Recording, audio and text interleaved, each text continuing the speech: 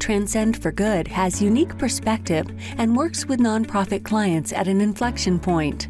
Join the leadership team at Transcend for Good, Elizabeth Thompson, Chairman and CEO, and Christine Doctor, President, as they share quick and meaningful conversations and their approach to the biggest challenges and opportunities facing nonprofit leaders today.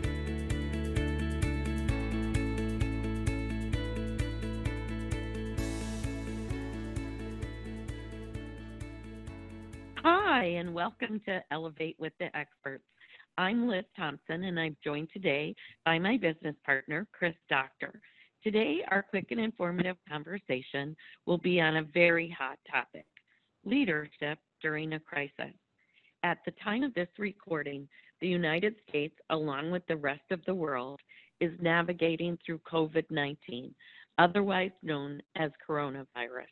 While this situation affects each business, nonprofit, and for-profit alike, it is an unprecedented time when, as a leader, you're facing internal as well as external forces in a manner that you may never have experienced before. Nonetheless, it's important to know what a crisis is and to be prepared for a crisis.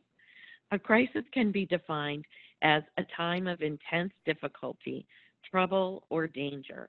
As a nonprofit leader, you might face another crisis in your career, such as an employee wrongdoing, like fraud, financial challenges, like layoffs, a natural disaster, much like we're going through now, a medical emergency of a key staff leader, or perhaps even sexual harassment claims related to the organization or any number of high-profile issues that maybe affect a board member and that can reflect back on your organization. Crisis can take many forms. Today, Chris and I are going to quickly highlight our 3 leadership concepts that will serve you in any crisis. Of course, there are many strategies, and we work with clients based on their unique situations to craft and support their response and bolster their executive presence and plan for a positive outcome during a time of crisis. Chris, let's look at concept number 1, be present. What are your thoughts? Thanks, Liz. For many of us, being present as a leader is a challenge due to the many myriad of priorities that we face every single day. One of our favorite leadership concepts is, if you don't manage the chaos, it'll manage you. This concept is critical during a crisis when a potential sea of chaos is surging all around you.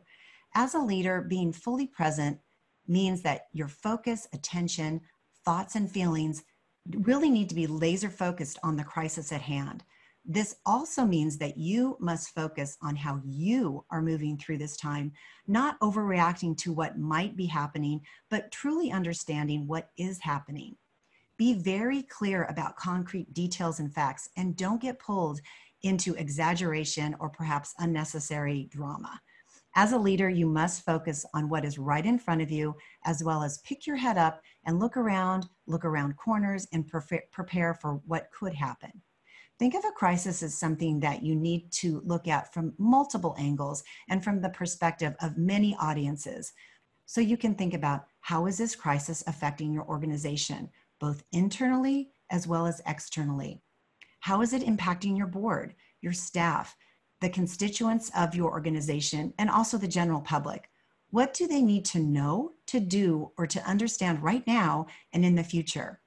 So Liz, this concept flows nicely into number 2 on our list, which is calm communication. What are your thoughts on this topic?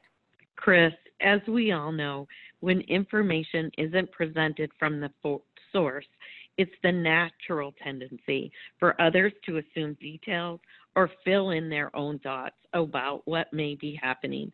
If you don't write your own narrative, especially during a crisis, it will be written for you. So, some tips to consider. Number 1, be swift and have a logistical and communications plan in place. Hopefully, under your leadership, your organization has thought through some possible crisis scenarios and has developed a logistical plan and a communications plan. The plan would identify organizational spokespeople, how information will be shared internally, and to different stakeholder groups. For instance, your board and your staff. Someone to gather facts as they emerge, a template press release, a social media strategy, and perhaps even how you would conduct a press conference if necessary.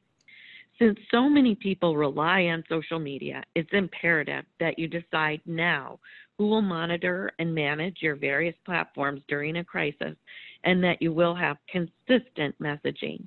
Fight rumors with fact. Respond to questions, comments, or complaints as soon as possible. Social media is one of the most effective ways to show the face of your organization and bolster your reputation and trust. If you don't have a plan in place, work now with key stakeholders to get one locked down. Absolutely. We've both been so lucky to work with organizations that have had rock solid crisis communication plans in place, and it really helps everyone feel so confident and provides peace of mind. So along that train of thought, I'd like to ask you if you could talk a little bit our number 3 concept here, which is practicing judgment as a leader and what that looks like during a crisis. Oh, yes, Chris. When a leader has executive presence, she or he lets everyone know that they're confident and capable of leading others. This skill is critical during a crisis. As a leader, you'll be privy to information that you may or may not choose to share with various stakeholder groups. Often, you may not have any information to share. The way you act and share information speaks volumes to your stakeholder groups. For example, a leader who says, "We just don't know what's going on," or perhaps overshares too much information, doesn't instill confidence, and in fact, may trigger negative reactions. But a leader who states confidently, "At this time, with the information we have, we'll be taking the following steps." This leader is in charge and demonstrating good judgment, also clearly communicating timelines and upcoming courses of action. Sends a signal that you're leading and determining the course of action for your organization versus becoming a victim of circumstances. During a crisis, it's also important to have a close circle of confidants. This may be your board chair, your top executive leadership, or other colleagues within your space. Their input will help inform your direction. Liz, thank you so much. That's really good advice, especially the part about having confidants, because it's as we know, very lonely sometimes in that leadership position. So thank you for those thoughts. And to our listener, we hope these high-level concepts of being present, having calm communications, and practicing judgment give you concrete ideas to strengthen your confidence during a crisis. Thanks for spending time with us today. Until next time. Thanks for joining today. If you'd like to learn more about working with Liz and Chris, or have a subject area that you'd like to see covered on a future episode, visit transcendforgood.com. We look forward to learning more about your unique situation and how we can help.